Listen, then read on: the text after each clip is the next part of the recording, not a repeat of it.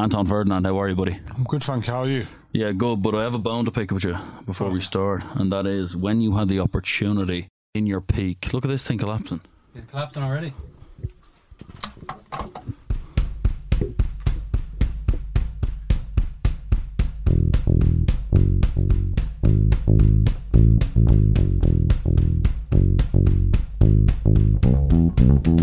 The sinking sand of despair, the smell of dread in the air.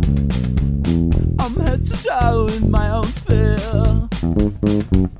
I'm going to die, no need to cry. When you had the opportunity in your peak, why didn't you play for Ireland? I couldn't play for Ireland. I would have played for Ireland. I thought you could have. I thought I could, but it was my great granddad, not my granddad. My granddad was born in England. My great granddad was Irish. My mum's grandparents. Okay, so Rio couldn't have played for Ireland either. No, I thought he said in an interview he could. He was just playing up for the crowd.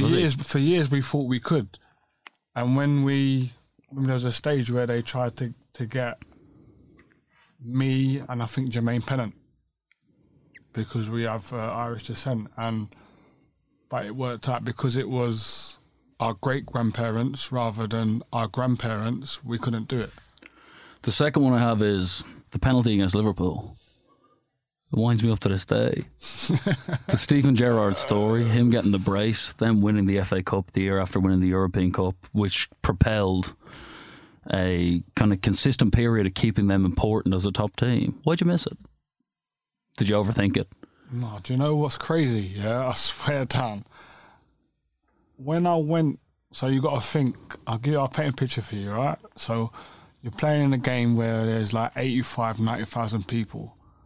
So it's noisy, it's loud within the stadium. All of the atmosphere is directed to the pitch. That's where I am, I'm on the pitch. I go up to take the penalty. I go to put the ball down, and it's just silence. And it was like, what the hell? Like, it was just crazy. It was just silent. First time I've been in that position in a game of that magnitude. Like, normally I'd take penalties in training, or I remember taking a penalty in a game where it's like that, or that magnitude. So you were less confident than you would have been just on the street in training. 100%. You were doubting yourself at the spot. I wouldn't say that. I was still confident, but the silence just threw me, and like, I swear I put the ball down, and remember the Nokia ringtone kick? Yeah. Yeah. That's all I heard. You heard that in the crowd? Yeah. And I was shit. Wow. And I just lost all my trail of thought. Like, where was I putting it? So you just said, I'm going to run up to the thing, I'm going to kick it like I'm. No, and then I just, I don't know. Listen, it was a great save. I'll put it that. It's a great save. I could have saved it. How gutted were you? Yeah, I was gutted, man. You could tell by the reaction. It still haunts me today. I just wanted the ground to open up and swallow me. If you'd won that FA Cup at West Ham, because that fan base is so unique and so impressive, you'd be icons. Exactly. How did you let him do it? We talk about Steven Gerrard's strike from distance. Someone should block him. That ball shouldn't end up in that bottom corner. Should you have stuck a leg out? So far away from it. I'm so far away from it. The ball passes you. You were afraid of the own goal in the FA Cup final. No chance. To be fair, the ball shouldn't even have got to there, because Lionel Scaloni at the time shouldn't have kept the ball in. He should have kicked it into the top tier. Yeah. If he kicks it into the top tier, the referee blows the whistle. If West Ham had won that FA Cup, the whole club would have changed. It would have been a different place. Oh, definitely. And then that summer, Tevez and Mascherano arrive. You're there for that. And Tevez did his duty. What was the story of those boys coming? When you saw them arriving, were you just thinking, what the fuck are they doing here? Yeah, when they turned up, obviously they're around the same age as me as well, but when they turned up, these guys are big names, you know what I mean? Yeah. They're big names. And were you just thinking there's something corrupt here? The mafia are nearly involved in this. No, I wasn't. Why were they there, Anton? I don't know, but I was just buzzing that they were there, to be honest with you. I was just buzzing that they were there. And to be fair, training went up 5%. It was like a joke. Would they express kind of accidentally that they think they're above this? No, never. No. Never. But Mascherano only stayed for like 5 games and left as soon as he could. Yeah, he couldn't get ahead of Hayden Mullins. That's what it was. Hayden Mullins was playing ahead of him. And How? Hayden was playing. I'll be honest with you. In that team, Hayden was probably our most important player. But Javier Mascherano, one of the greatest in his position the game's ever seen. Listen, I wouldn't argue with that.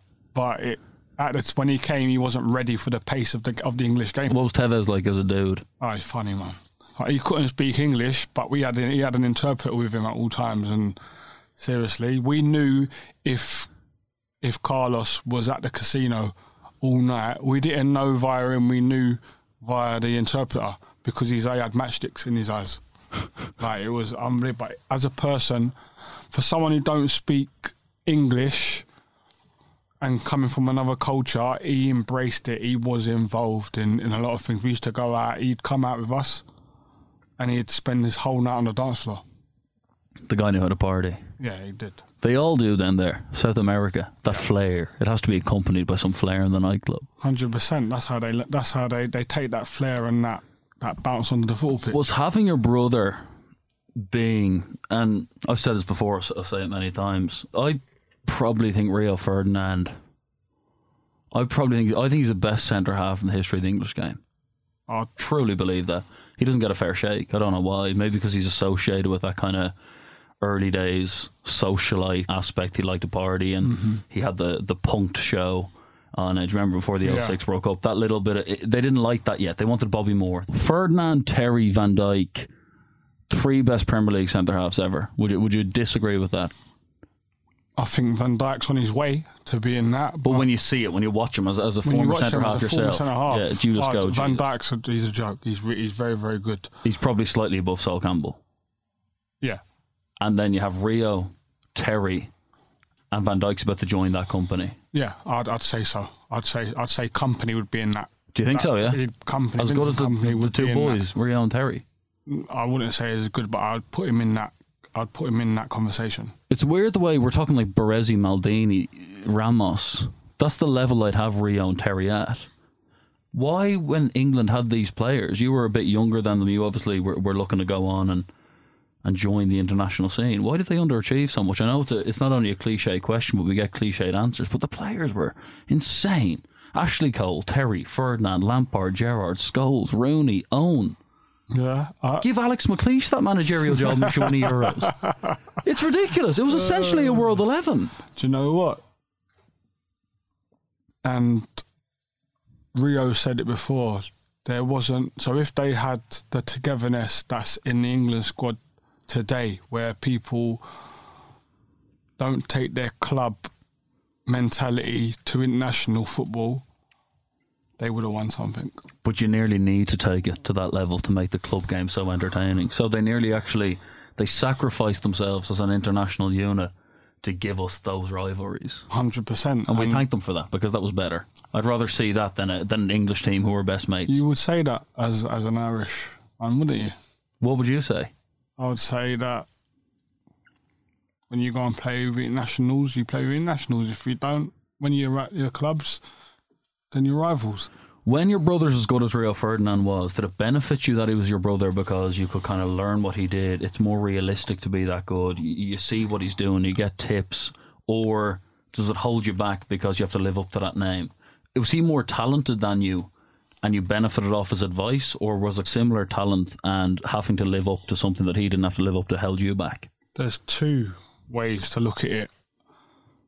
It was good for the reasons that you've just said, in terms of having someone who I could speak to, who's at the end of the phone, could speak to about players I was playing against, about my own game, because we played the same position. Yeah, so when you say players you're playing against, if he marked Drogba the week before, would you ring him? 100%. Oh, he'd be like, he doesn't lock on the left side, bro. Exactly Oh my that. goodness. You know, so I had that advantage. What if you were playing against United? Would he tell you anything about it? No. The game, the week leading up to United, we wouldn't speak.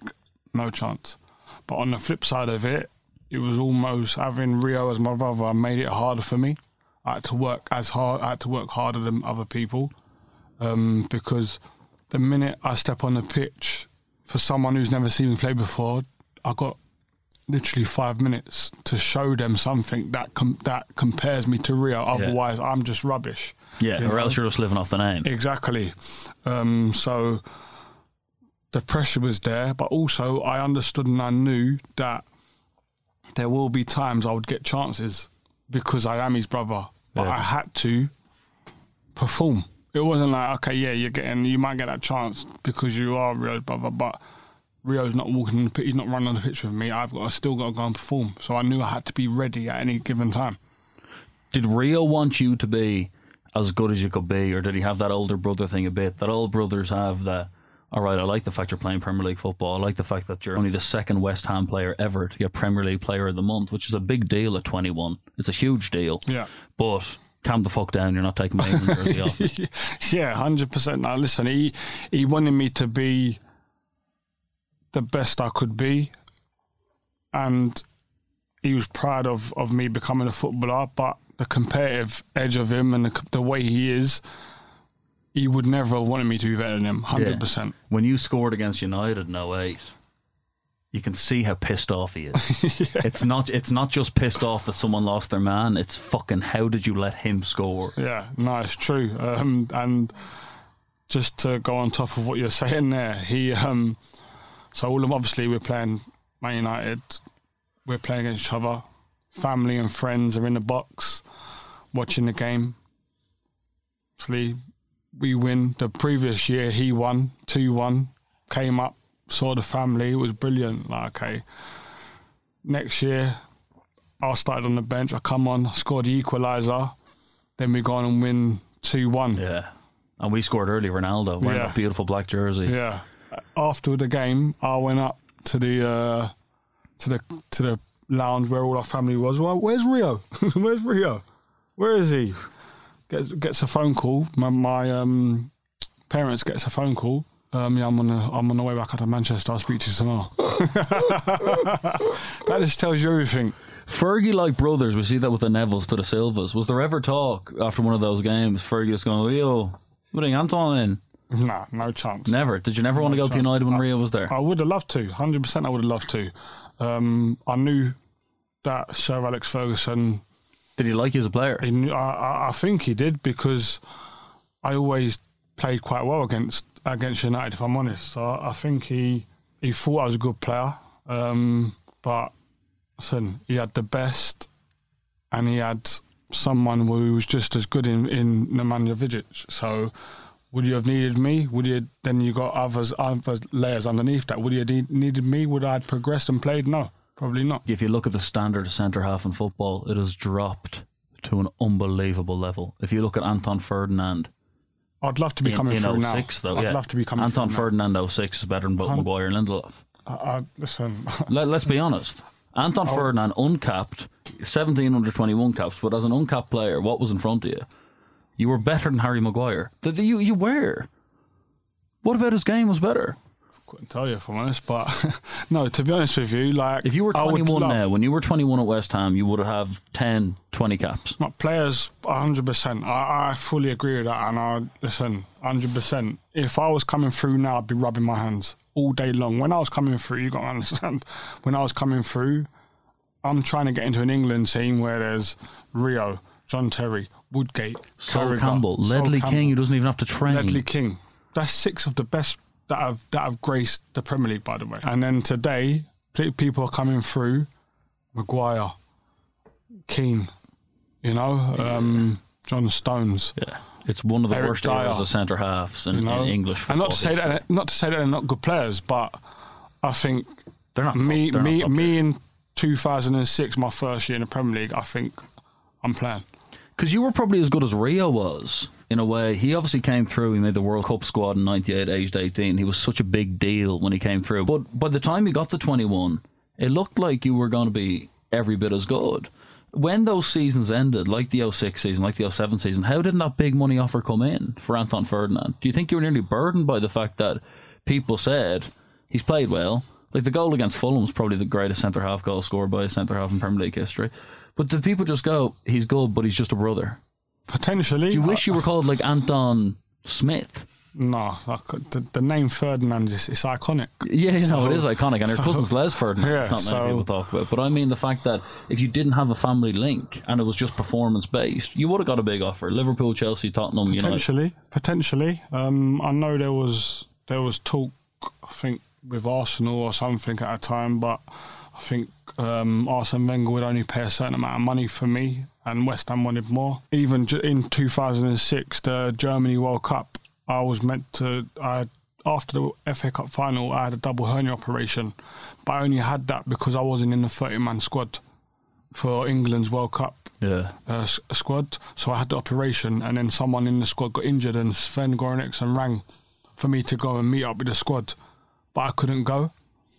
If I would have went to that and I would have went to the World Cup, my path would have been different, 100%. Why'd you leave West Ham? Boyhood club, they loved you there. What happened? I didn't want to leave. I did not want to leave. The sporting director at the time, Gianluca Nani, his name was, Italian fella, he came to me and he was like, listen, we've had an offer from Sunderland, £8 million. We want to accept that. And did you want to play on Roy Keane as well? Not at first. I didn't. I was like, no, I'm not going. Like, point blank, no, I'm not going. And remember the Icelandic owners were in at West Ham at the time, and they were struggling a little bit. There was turmoil within the club upstairs, and he was going up, but you have to go. And I was like, I'm not going. He went, but Roy Keane will be really good for you. I said, okay, well, bring Roy Keane here and let him be good for me here, because I'm not leaving my club. And this went on for about 10 days. And then he said to me, he came to me and he pulled on my heartstrings, really, and he said, listen, if you don't get this money, the club could be finished. So I was like, flipping, okay, no problem. What I'll do is I'll go and, I'm not guaranteed that I'm going to go. I'm going to go and speak to Roy Keane. And if I feel like it's the club for me, then I'll go. If not, then I'll be staying here and don't mention it to me again. So it's like, okay, no problem. And did you like Keane as a gaffer? When I went and saw him, like, literally, we spoke for a couple of hours, and he was like, unbelievable. The things that he said to me are like, allude to what we were just talking about. He said to me, okay, Anton, you got the elite centre-backs who are in England, set up in an England team, right? So the likes of your brother, John Terry, Carragher, Woodgate, Ledley King. But you see underneath that, there's others that are there. But you should be in that bracket, like fighting to get in there. And I think with my help, you can get in there. Like, so to speak, if I'm saying Anton should be in the England squad, people are going to listen. Yeah. Because it's Roy Keane. Yeah. He didn't say it like that, but that's what he's alluding. What went wrong? There was too many characters in the squad who didn't respond well to Keane's methods. Was he too aggressive? Was he too old school? Could people not handle him? He left after 3.5 months of my time there. Why was that, though? Why wasn't he getting results? He had such a great footballing mind. He had a disagreement with the board upstairs, and he had enough. I really enjoyed working with him. I thought he was fantastic. I really, really enjoyed. I liked the fact it was tough love. Like, he let you know if you were playing rubbish, if you were playing well. He let you know, and he didn't mind. He didn't care that he'd bought me for £8 million. So if he bought me for £8 million, but the guy next to me, he bought for 500 grand. He will chat to me and treat me the exact same as him. Yeah, do you know what I mean? So like, I really like that. It's a strange club, Sunderland. It seems like, regardless of how close they look like becoming some kind of Premier League team, something always goes wrong. It wasn't when I was there, I'll be honest. It wasn't like that when I was there. When I came to Sunderland, they stayed up that year. They had their first year in the Premier League, they stayed up. Then I came, and it was to stay up again. So we're not like, because before that, Sunderland was a bit of a yo-yo club. So they wanted to stop that yo-yo tradition that they had, and that was my job, really, to do that. That was part of the mission that I had been given, and no matter who the manager was. And then Steve Bruce come in. I'd done that year. Then Steve Bruce come in, and he didn't like it. And no, we didn't get on. But why? You weren't his style of centre half? I don't know. I honestly couldn't tell you. I don't think it was footballing reasons. I think it was personal. Why? I couldn't tell you. I honestly couldn't tell you. And He didn't like your style of bloke or what? maybe so. I don't know. He was old school. He was Geordie. He was... Maybe I was... Were you a bit too flash when you were younger? Did you like throwing the money around? Did you like letting people know? Like, if Instagram was around when Anton Ferdinand was 22, would we have seen you with a huge following annoying us? No chance. Not a chance. You were focused on your game at all times. Listen, not all the time. No, I wasn't. But I wasn't outlandish. I wasn't like thingy. I had nice cars. You know, like everyone has nice cars now who plays football. Why is the car such a go-to thing for a footballer? They're only a mode of transport. Is it because you want to show people you have the money? Not at all. Because you hardly want to drive a Lamborghini and be stuck in traffic in South London. I don't like Lamborghinis. Or what? No, but you know what I mean. Whatever style of expensive car. There's no need. We're not in Monaco. We're not in a racetrack. Why not just sit in a Volkswagen and just get on with things? Why do you need to show everyone you have it? It's just I like to have nice things. I worked hard for it, and if I wanted to buy a nice car, I'd buy a nice car. But surely that's not the point of wealth. It's such a waste. What difference does it actually make to your life between having whatever great brand of car you had and having your shit car? None. Listen, my arms were all right because I had power steering, so I didn't have to fight with the steering wheel. That is such a ridiculous excuse for having that level. Is it because you're trying to impress females and you're trying to show the world? 'Cause you came from a working class background, and you would have felt a huge injustice on seeing people who had more than you money wise. And is it a bit of a fuck you to the world why you decide to get the cars, get the watch, get the clothes? No, I just like nice things. I believe I worked hard for my money, and I can spend it on what I want. But no, I understand but it's that. not a case of like I spend it and I'm there and I'm putting it in your face. I was never like that. But do you think it's strange that, like, if we went to a footballing club in the Premier League and we look at the parking lot, we'd see around £6 million worth of cars pull in. But if we went to a top hospital where there's brain surgeons and heart surgeons who are literally taking people's hearts out of their chest, massaging it and putting it back in, somebody's dead and becomes alive again, and we went to their car park and we saw maybe only a combined 200 grand worth of cars. It is ridiculous. Footballers should have a responsibility. They're entertainers. Don't splash your money all around. It looks ridiculous. Yeah, but if someone wants to get, it's not our fault we're giving that money. Yeah, but you have a responsibility not to drive in with a Lambo to Middlesbrough. But why would it? Because you're in Middlesbrough. You know what I mean? You're in Stoke. You should not have a Lamborghini. It's overcast, and you drove by Sainsbury's on your way here. But what tells you shouldn't have that? Social responsibility. What's the responsibility of that? If it is showing people, for me personally, I would look at it and I'd go, I would never look at a car and go, why has he got that for? I would always look at it and go, that money, love you because you sacrifice your body in a way and you have a certain footballing IQ that we find immensely entertaining. We find your conflicts entertaining. We find your passing entertaining.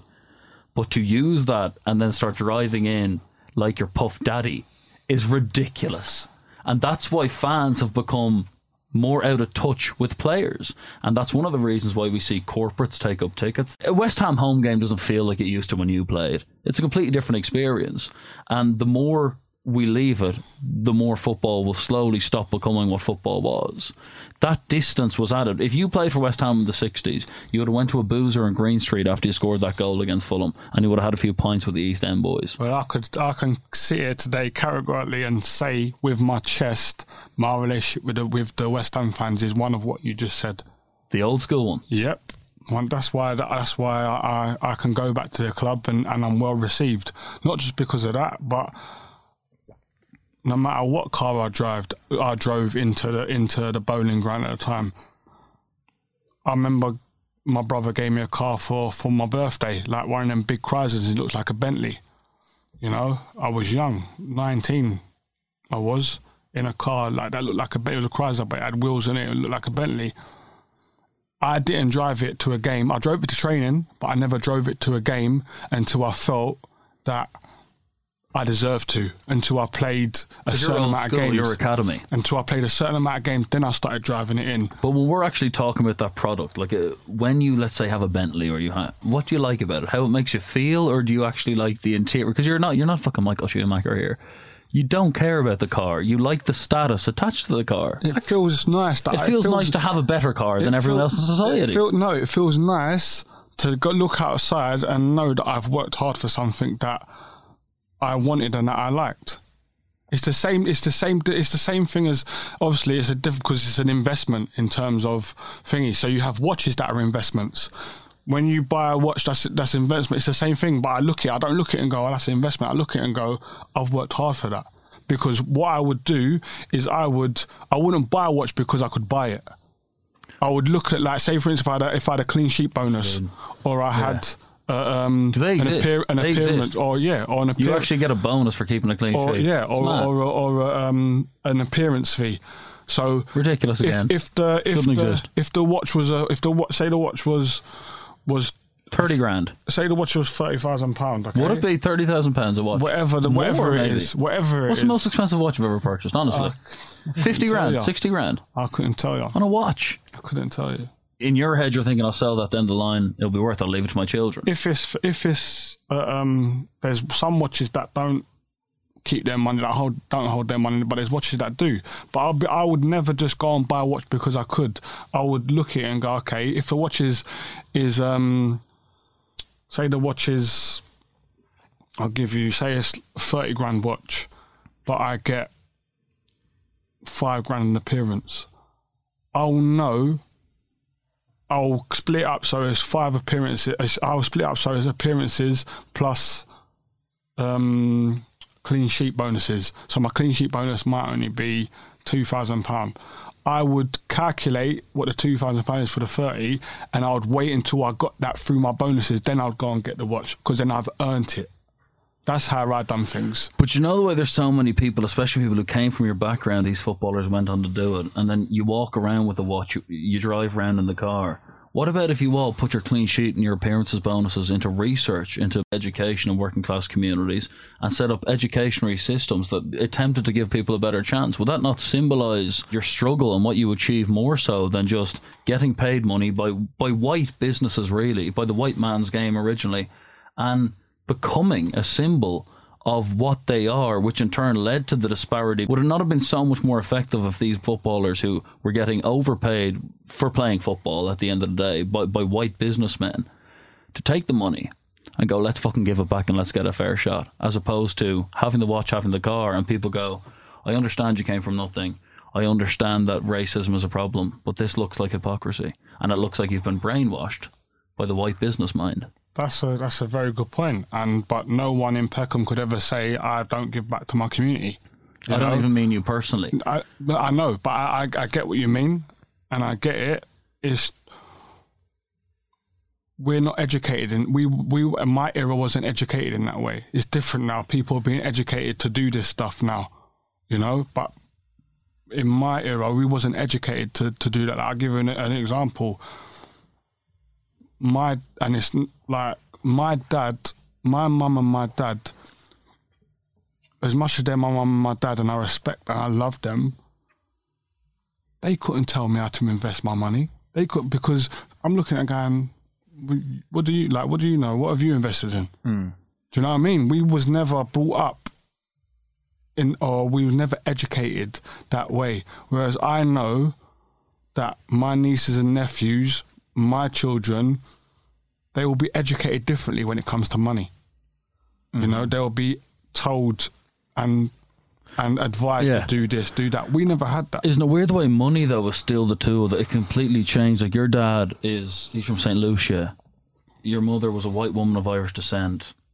And I know how much she meant to you boys.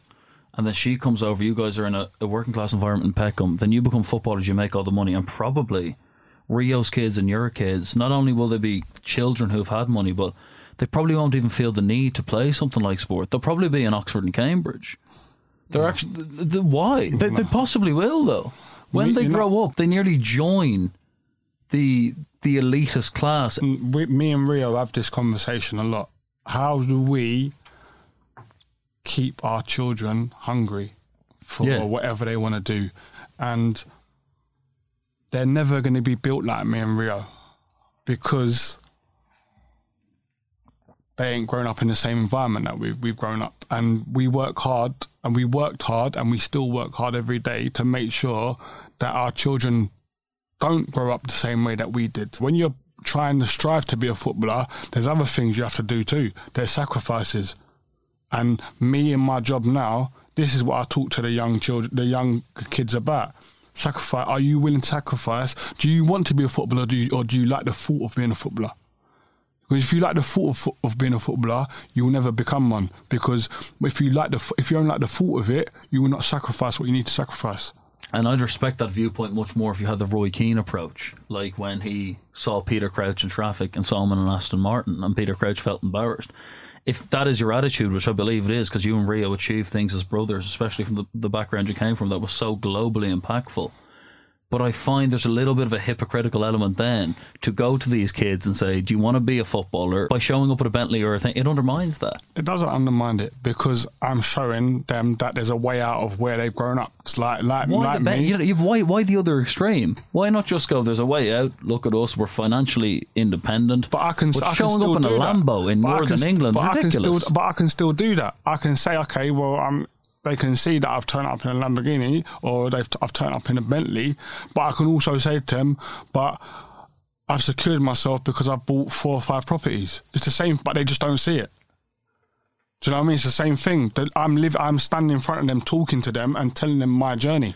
I'll take an example though. Back in the day when football didn't pay this much, we had icons like Kenny Sansom. There's pictures of him now. He's drinking a litre of vodka in the park. He wouldn't have the properties you have, he wouldn't have the money you have, but what he does have is 11 PFA Team of the Year appearances, and he's known as one of the best fullbacks in English history.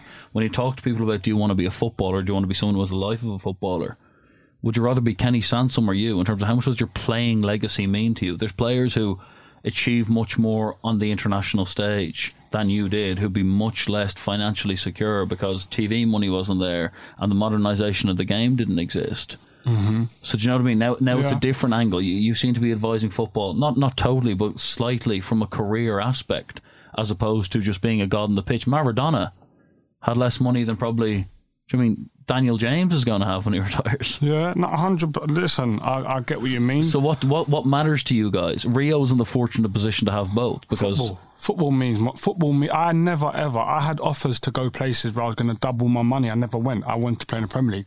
Where did you get offered to go? I got offered to go Ukraine from Sunderland. The Dnipro offered me, and Steve Bruce was saying to me, Anton, you got to go. Look at the money they're offering, you got to go. And I was like, no, I don't want it. Football, money's not my motivation. I was always. But you wouldn't be as famous if you went to Ukraine. You knew the kind of brand of Anton Ferdinand. But it wasn't the fame. It wasn't the fame. I'm not fame hungry. It's more the fact of I'm playing in the best league in the world, and I've got more to offer it. I'm not going anywhere. And I said this to him at the time. I'm not going anywhere because I'm still want to play in the Premier League, and I've got more to offer the Premier League, so I'm not going. And in terms of what you were saying before, I feel. Do you know what I'm saying? Yeah, I know what you mean. I'm not actually going at you. What I'm saying is that look at Manchester United now. Just make sure it leans into the mic a little bit. Yeah. Paul Pogba, Jesse Lingard. We're looking at talent there. When they won the U Cup in 2011 at Manchester United, Pogba more so than Lingard, it has actually been wasted by the concept of advertising your wealth and your life. Lingard and Pogba, huge Instagram heads, and we haven't seen the best of them on the pitch. And that attitude and that kind of celebration of what we are given by football as opposed to what we give football, it originated in that period when you guys played. When you had West Ham players who were fighting relegation showing up in cars that people on Wall Street couldn't purchase, people who were heart surgeons couldn't purchase. Money in football, it got fucking corrupted, man, and it took away from what made you guys great originally. Mm-hmm. But we live in a different world now. What if the fans are saying fuck you then? What if we end up in a world where Amazon buy the Premier League and the European Super League starts, and it's United v Barcelona, it's United v Real Madrid on a Saturday, because that's what maximises figures and that's what maximises money? Would you guys stand by and still do punditry on that game, or would you say fuck this, football's lost its soul? You go to work, don't you? You go to work. You go to work. No, you have to have a bit of morals, surely though. Surely, if the European Super League starts, let's say, which it possibly will in the next 20 years, and the fucking Premier League and the whole concept of English football is gone, and they want to make it NFL, NBA. We want 16 teams. We want the biggest clubs in Europe. There's no relegation, but these become franchises. Will the likes of you, Rio, John Terry, Ashley Cole, Wayne Rooney, Frank Lampard, Steven Gerrard, Ryan Giggs, the guys who made this game, actually sit by and go, I got to go to work, I'll collect money and I'll commentate on this? Or will you actually stand up on social media and say, stop ruining our game? Stop ruining the game that made us great and that we made great simultaneously? I can only speak for myself. Yeah. And if I felt passionately about something, I would stand up and say, talk about it 100%. But the onus ain't on. It's not our fault as football players. It's not our fault as pundits that football is going that way in terms of a business. It's not our fault, you know. And we're not the way that American sports stars are. The American sports stars, there's a togetherness over there. If something's going wrong, as a collective, they're going, you know what, we're not having this. Yeah, but it's starting to look similar. I see Cam Newton, I see people like this, they show up to NFL Sunday, they're dressed in a three-piece suit. The Premier League isn't far off that. They used to, listen, at Fergie Sunderland... made Beckham shave his mohawk off before the Charity Shield in the dressing room. This is Sir Alex Ferguson. This is old school, and that's what I'm saying. We're living in a different era now. We're living in a social media-driven era where numbers mean everything. So what you're saying to us is that the art is going to die, and the guys who built it, such as Peckham's second most famous set of brothers ever, the Ferdinands, are going to stand by. Who was the first? The Trotters, Del Boy and Rodney. Oh yeah. So you're going to stand by, and you're actually going to let our game kill itself. And you won't notice us being gone, the football hardcore, because the numbers will replace it. You'll get more in China, India, you'll get more in America, you'll get more in Argentina, you'll get more worldwide that will sit down and they'll watch the Amazon-sponsored European Super League. And when the likes of me are sitting here going, it used to be fucking better, you're just going to go, well, you know what, bruv, you're irrelevant.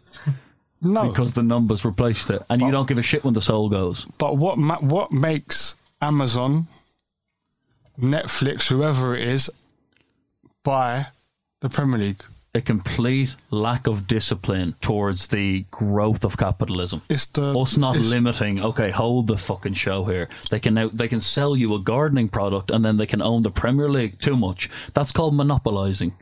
That is wrong. But if the Premier League wasn't entertaining, if we lost the entertaining factor of... Yeah, but we're selling... What made it entertaining? We're selling the original core, what made it entertaining. Do you know what I mean? If there was no The Who, if there was no Sex Pistols, there'd be no X Factor. Mm-hmm. The popularity of music built off Bob Dylan, built off the Beatles, and then the X Factor turned it into this complete fucking shit show where somebody who used to work in Tesco goes, I'm going to sing you a song, and the nation votes for them. Now, you go on Spotify, you type in the top 100 artists, and how many of them are writing their own tune? None of them. True. The standard of the art is gone, but the numbers have increased. So what you're telling me is, in football terms, the standard of the art gone, but the numbers increase. Look at Manchester United now. I look at the back four. I look at Luke Shaw. I look at Wan-Bissaka. I look at Harry Maguire. I look at Victor Lindelof. Not only would that not have been the Manchester United back four 15 years ago, it wouldn't have stayed up in England. West Ham had a better back four. Okay, let's go through it. Wan-Bissaka is uncapped. Luke Shaw, he's overweight. He peaked at 18. He had a broken leg. He hasn't fully recovered from. Harry Maguire is an unbelievably average centre-half. Phil Jones and Chris Smalling were both far ahead of him in their peak. And Victor Lindelof, he's grand. He's grand. What does he do? That's the Manchester United back four, but our viewing figures are as high as ever. Twitter and Instagram are as popular as ever, but I used to watch Gary Neville or Wes Brown with Rio Ferdinand Vidic and Patrice Evra.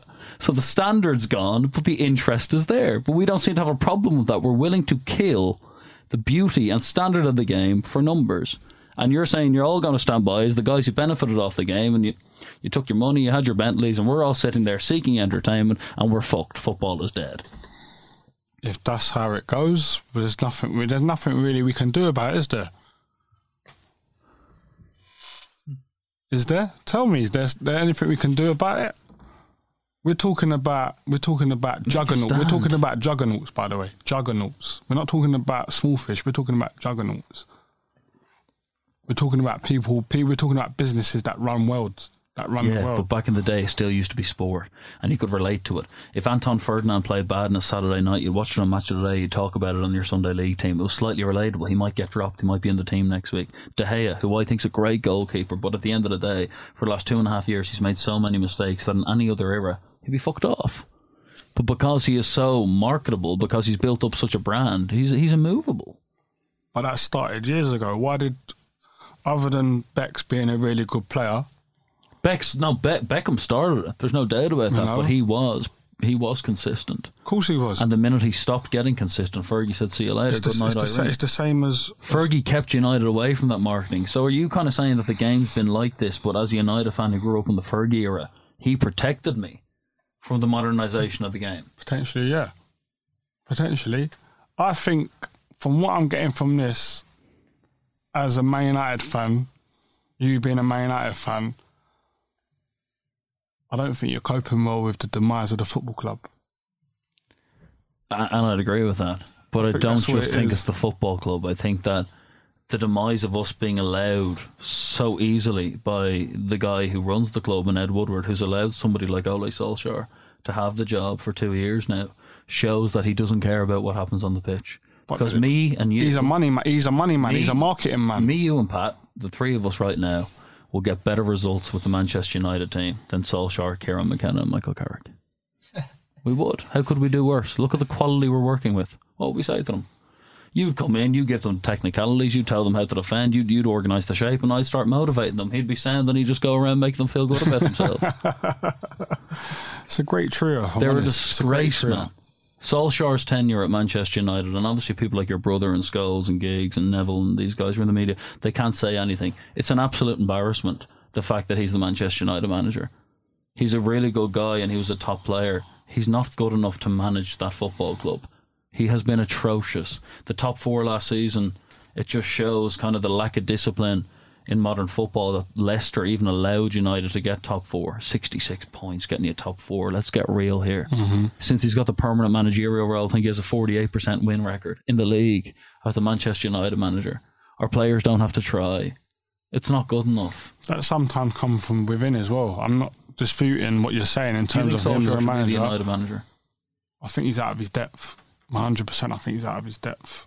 You can't look at it and go, do you know what? He was at Cardiff, failed at Cardiff, went back to Norway, and then came and gets the biggest job in English football. Yeah. That doesn't make sense. No. Of course it doesn't. The logic ain't there. No. But talking as a player, you can't always rely on your manager. You got to look in the mirror and look at yourself and go, like, need to sort myself out. But if you were an underachieving player at Manchester United, you'd nearly love Solskjaer having the job, because it allows you to get away with not putting in the top effort, because a top manager would demand that you show top class motivation and effort. But Solskjaer, he needs his job. He can't believe he has the job, and the board have used him to avoid criticism, because regardless of what happens, he's a club legend. So they can just say, listen, we tried to stick true to the club's roots. We didn't go the Mourinho and Van Gaal route, so Woodward can avoid criticism and everyone's happy, bar the true fans. Mm-hmm. Ole's at the wheel, still a minor thing. People still believe he's the man for the job. He ain't. So as I said, I think that he's out of his depth. 100% he's out of his depth. I think he is. The players need to look at themselves. That's 100%. They need to look at themselves. And I make you right in terms of it's been sugar-coated, and it's like people have had the wool pulled over their eyes because he's a club legend, and people don't, and knowing Man United fans, I don't want to, because he was part of the team that won a treble, you don't want to pull him down from the pedestal that he's on, because he is such a nice guy as well. You know, that plays into it as well. But if you want to become successful Man United again, you need to get some type of reality and some type of structure within that football club, and the structure that's there now needs to change. When you leave Sunderland, you go to QPR. Didn't play enough at Sunderland, and I didn't play good enough to be bought by a top 8 club. But you still knew you were good, though. No, I still knew I was a good player. 100%. Did you still think, I'm going to play for England, I'm going to get 30 caps then? I always felt until I left QPR, until I left the Premier League, I always felt there was a chance I would play for England. So you still thought you were at your peak, the same guy at 21 who won Player of the Month. You were still Anton Ferdinand at QPR. No, I wasn't. I know I wasn't. But there's always that hope. Right. There's always that hope that I would get. What was different though? Was it lack of game time at Sunderland just made you worse at football? I'm someone who needs to play. I can't play 2 games, come out for a few, then go back in. I need to play continuously, and that's what it was at Sunderland with Steve Bruce. But I saw your documentary recently and thought it was brilliant, by the way, and I recommend that any listeners go and watch it. Very well made. Neil Warnock tells you that after the incident, and we'll get to that you became a different player after. You were distracted by the media headlines. You think that you'd actually lost it before you got to QPR? I wasn't playing how I was I wasn't playing like I was at West Ham. To be fair, my best time at Sunderland in terms of my performances were the 3-4 games before I left. Okay. I struck up a good partnership with Wes Brown.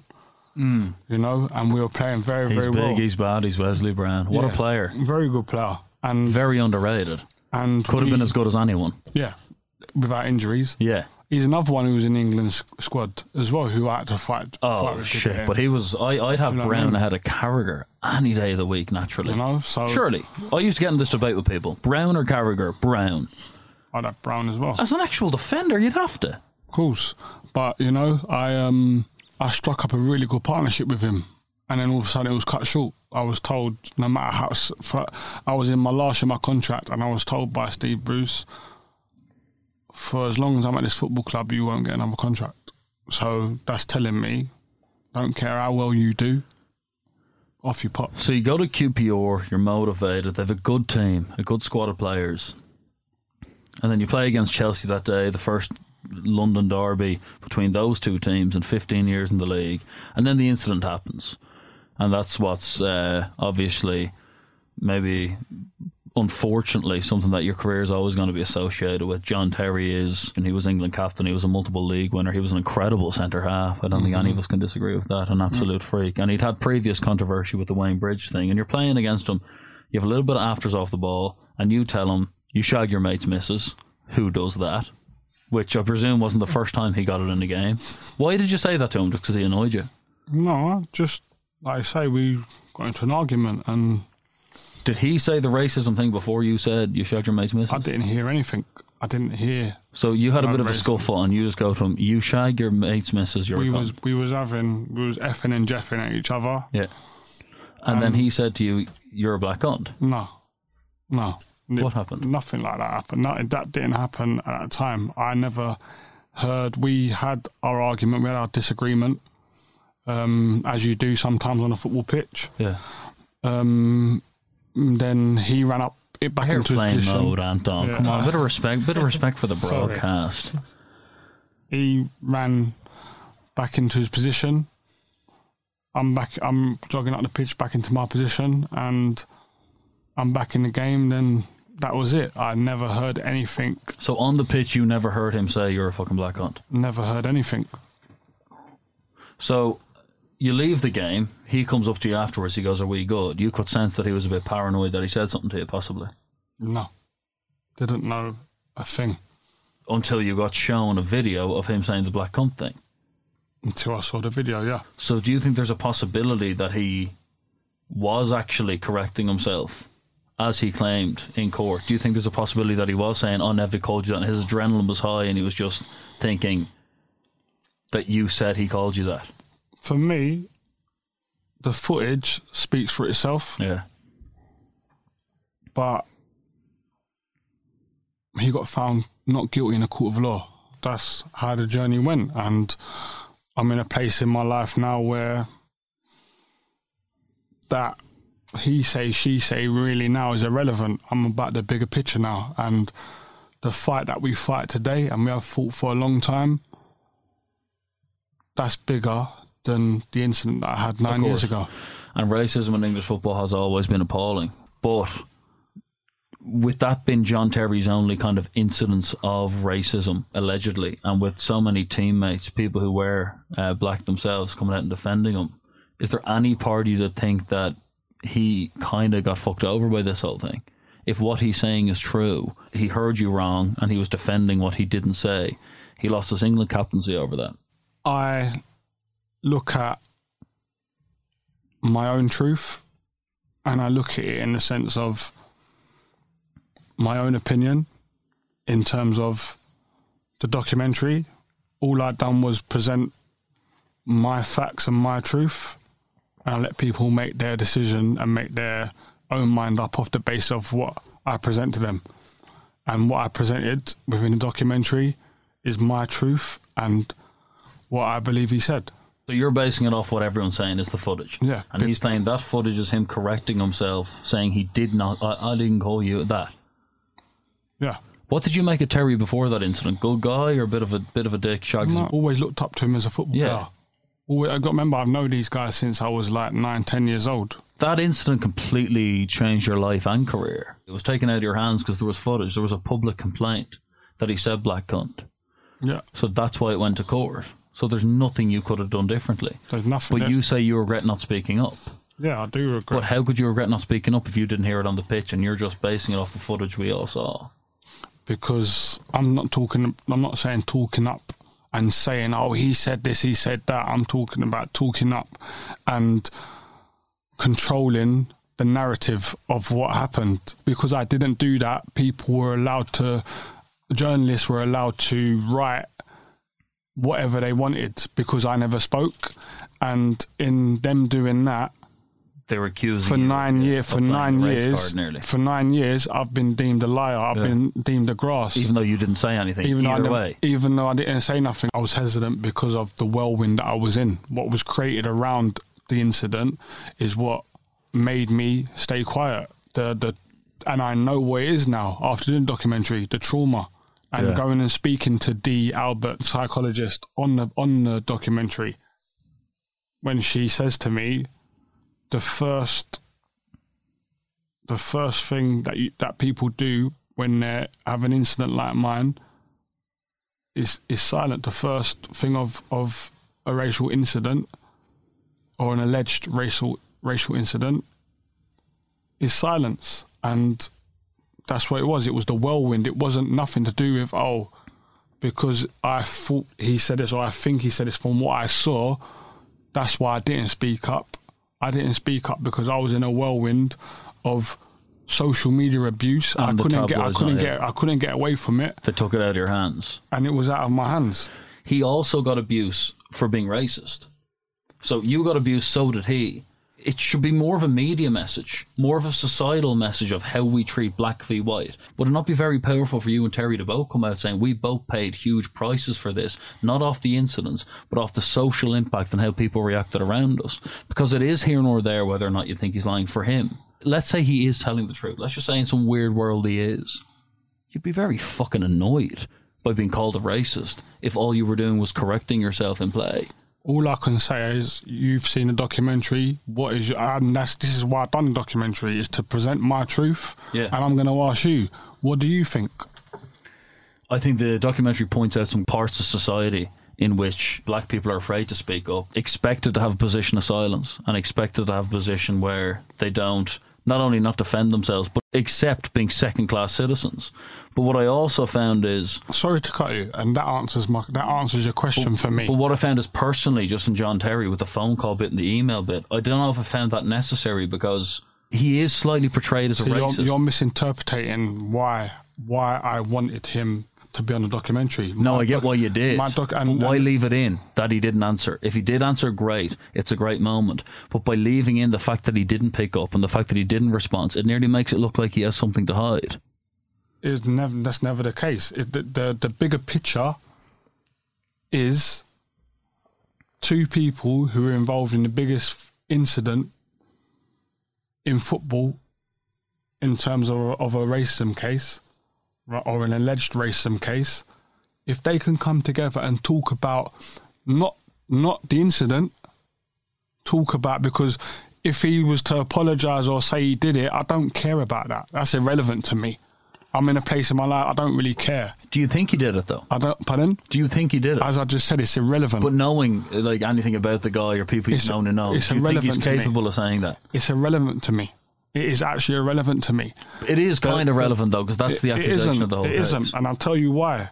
I didn't accuse him, so there isn't. I know you didn't, isn't, but society and did. This is why it's irrelevant to me, because I didn't accuse him of it, right? And the fact of the matter is, people and I have seen a bit of footage, right? We've interpreted, I've seen, and other people have seen, and seen it for what it is. In saying that, the message and the reason why I've done this documentary, the motive behind documentary was, if two people who were involved in the biggest racism incident, alleged racism incident, can come together and speak about how it affected them and what the powers in football, the organisation in football, what they did and what they didn't do and what they could have done better, it would educate these people so that the next generation, if anything ever happens to them, like what happened to me, and the incident, and John Terry, who was in the incident, how not to deal with a situation. That for me is more powerful than anything else, and that's why you asking me do I think he said it? Do I think that's irrelevant to me, because I agree with everything you've just said. The only reason I think it's relevant is because the whole friction and the whole conflict of the situation lies off the fact that he denies it. That's what's important.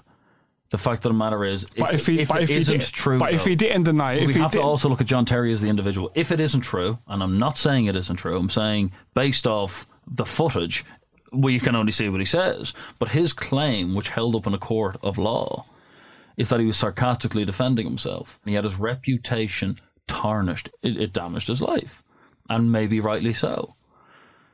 But if he didn't do it, it is important also. I know racism is a huge issue, and the way the media dealt with it is the point, but there's still an individual whose legacy and reputation has been ruined off it. Is it not important that you two guys sit down and maybe either you tell him you think he's lying, or you tell him that, bro, I believe you, but let's talk about the overall level of it. Someone has to clear their name. Did Terry say that to you or not? My thing would be, even if he did back then say, okay, I said it, whatever. If he did back then, the message would still be the same. There's no cloudiness. The message for me would still be the same. There would have been other players who said something to you on the pitch about your race. Would there have been in your time playing professional football? No. No one ever said anything? I did have for England, playing against Germany. Yeah, a player called me a monkey. Who? Aaron Hunt, I think his name is. Did he go on to do anything big? He played for Wolfsburg, I think. Did you play in the game where Joe Hart took the penalty and all that stuff? The under-21 game? Yeah, I missed the penalty as well. Jesus, man. Why'd you keep taking them? I scored the first one, and it came back round to me. Oh, yeah, it did come back round. I remember watching that. It was 13-12 or something. That game was fucking outrageous. I need to understand what I went through, because I didn't. And that's clear to see in the documentary. But I need people to understand also what I went through, so they can look at it and go, wow, we're so far away from where we want to be, and there does need to be positive change. And by this documentary happening, will hopefully open up them discussions where we can actually use someone's experience on how not to deal with an incident the way that they did. It isn't about JT. Exactly that. Do you feel that he's paranoid about him being the villain, and that's why he didn't answer, and that's why he's not responding? He thinks it looks like he's the racist villain. Potentially. So can you understand his side of it? I respect his decision that he didn't want to. I respect it. I respect it. I have to respect his decision. If he doesn't want to be on the documentary, he doesn't want to be on the documentary. Yeah. I saw you talk about when you played at Southend, how you felt like you were a different player after your mom passed away. For me, like, people that know me, I pride myself on the way I play. I pride myself on results. Yeah. And when anything's ever happened to me off the pitch, my personal life, anything, football's always been my get out. So for that 2 hours a day, or that 90 minutes when I'm playing a game, whatever was going on, wasn't in my head. I was concentrating on football. So football was always my get out. When my mum died, that wasn't the case. So, but she died. This is how much that thought process I thought was the one, because she died and I played a game the next day, which was a friendly game the next day, and I nearly got injured because of it. I wasn't concentrating. I nearly got injured, and all of a sudden I realised, wow, football ain't my get out for this, and I panicked. She was the matriarch of our family. So my family's unique. I'm lucky with the family. We're lucky with the family that we got in terms of my mum and dad split up when I was 5. Yeah. My mum married. My dad had children with another woman. Yeah. But we're one family. You would if. But you and Rio were the together, only two off that duo. Yeah. But if So the talent wasn't that duo. Was it? No, because there's talent. My sisters are dancers. You know. In terms of top level footy, we're talking real talent. Talking here. football, yeah. We can all do a John Travolta impression. But yeah, so if you saw us together, you wouldn't think that we got set different parents. Yeah. We got one parent that's different. We all. What was she like, let's say, when you make your West Ham debut? What would she say to you? Because you see a lot of parents, they frame it on the wall, and it's such a big deal. They go down to the salon or they go down to the florist and they tell everyone who wants to listen. No. But was she just saying, you're going to get even further? Yeah, she okay, well done. She would tell people, she would say, she was proud of her sons. Yeah. My dad, different. Hard boy. My dad, okay, well done. What are you going to do next week? And Mum was like, my son's playing in the West Ham first team. She was proud. I'm not saying my dad wasn't proud. He was proud. He just showed it in a different way. Yeah. You know, my dad, even when we was younger, it was old football. school. Yeah, when we went football, he was, so we call it tough love. When we went football, I would sometimes get in a car thinking I've played well, and he would hammer me. Yeah. But he would hammer me for one thing. Yeah. But I'd forgot that one thing because we won the game, and I was unbelievable for the other 80 something minutes. It's unexplainable when you lose the person who, for me, she was my soundboard. I had any problems, I would speak to her. I would speak to my mum on the way to training every day. Even if I didn't have problems, I would speak to her every day. And are you married? 4 years I've been married. And do you think there's the natural transition of a man that kind of reliance you have on a mother needs to be replaced by another strong female figure? 100%. Like the fact that your mom died, if that had happened when you were 21 or if that had happened when you were 25, would you have been fucked? But then it happens when you have the wife and potentially you're still fucked, but you can look at your wife and you can look at her with your kids and you can go, there's a future after this. 100%. But at the time, my wife couldn't even help me at the time. And I look at this now and I go, do you know what? So I'm the first one in probably my group of friends that have lost their parent at this. I have a friend that I went to school with who he lost his parents younger and before he had children. Yeah. But it's different then to what it is now. Yeah. You know, because we got children, like you say, you got a wife, you got children. Yeah. You got a support system and stuff. But I'm like looking at it, go, I'm the first one to lose my parent, my mum, out of my group. And that's for a reason. So I can help and give advice when it happens to them. And that's my mum in me. Because my mum, anyone who knew my mum, and me and Rio say this all the time, she had a knack of just always being at the right time in the right place. She had a knack of utilising her time. She always had time for people. And what lets you know that, the week leading up to her dying, the hospital had said they'd never seen anything like it. So many people come through them doors just to say bye. People from the estate that we grew up 30 odd years before came to say bye. You know, they'd heard that she was in hospital, she wasn't well. They came to see her. You know? And I know I didn't realise how much I was like my mum until she wasn't here no more. I knew I was like her, but I didn't realise how much. She was pushing you to do something when the racism thing came out. Yeah. Even though there would have been powerful forces left, right and centre saying, let the authorities take care of it. She was saying to you, if you feel there's an injustice here. And that's the burden that I carried more than anything. So do what you're doing. I went away from what I was brought up to do. Yeah, but all you can do is do what you're doing. Of course, but when you're taught and told and brought up to speak out, if something makes you feel comfortable, if you don't like something, speak.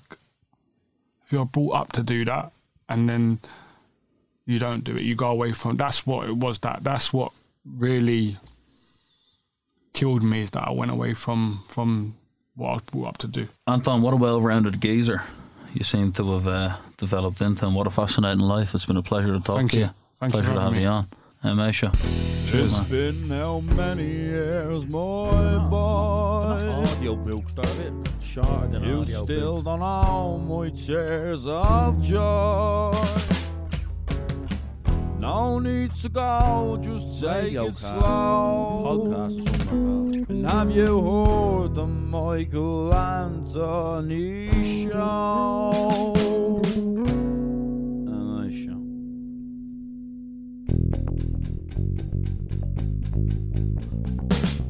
Makes me feel just fine. What's it help to see? Makes me see the light. What about those tears? Tears, believe my eyes. How's it make you feel? Makes me feel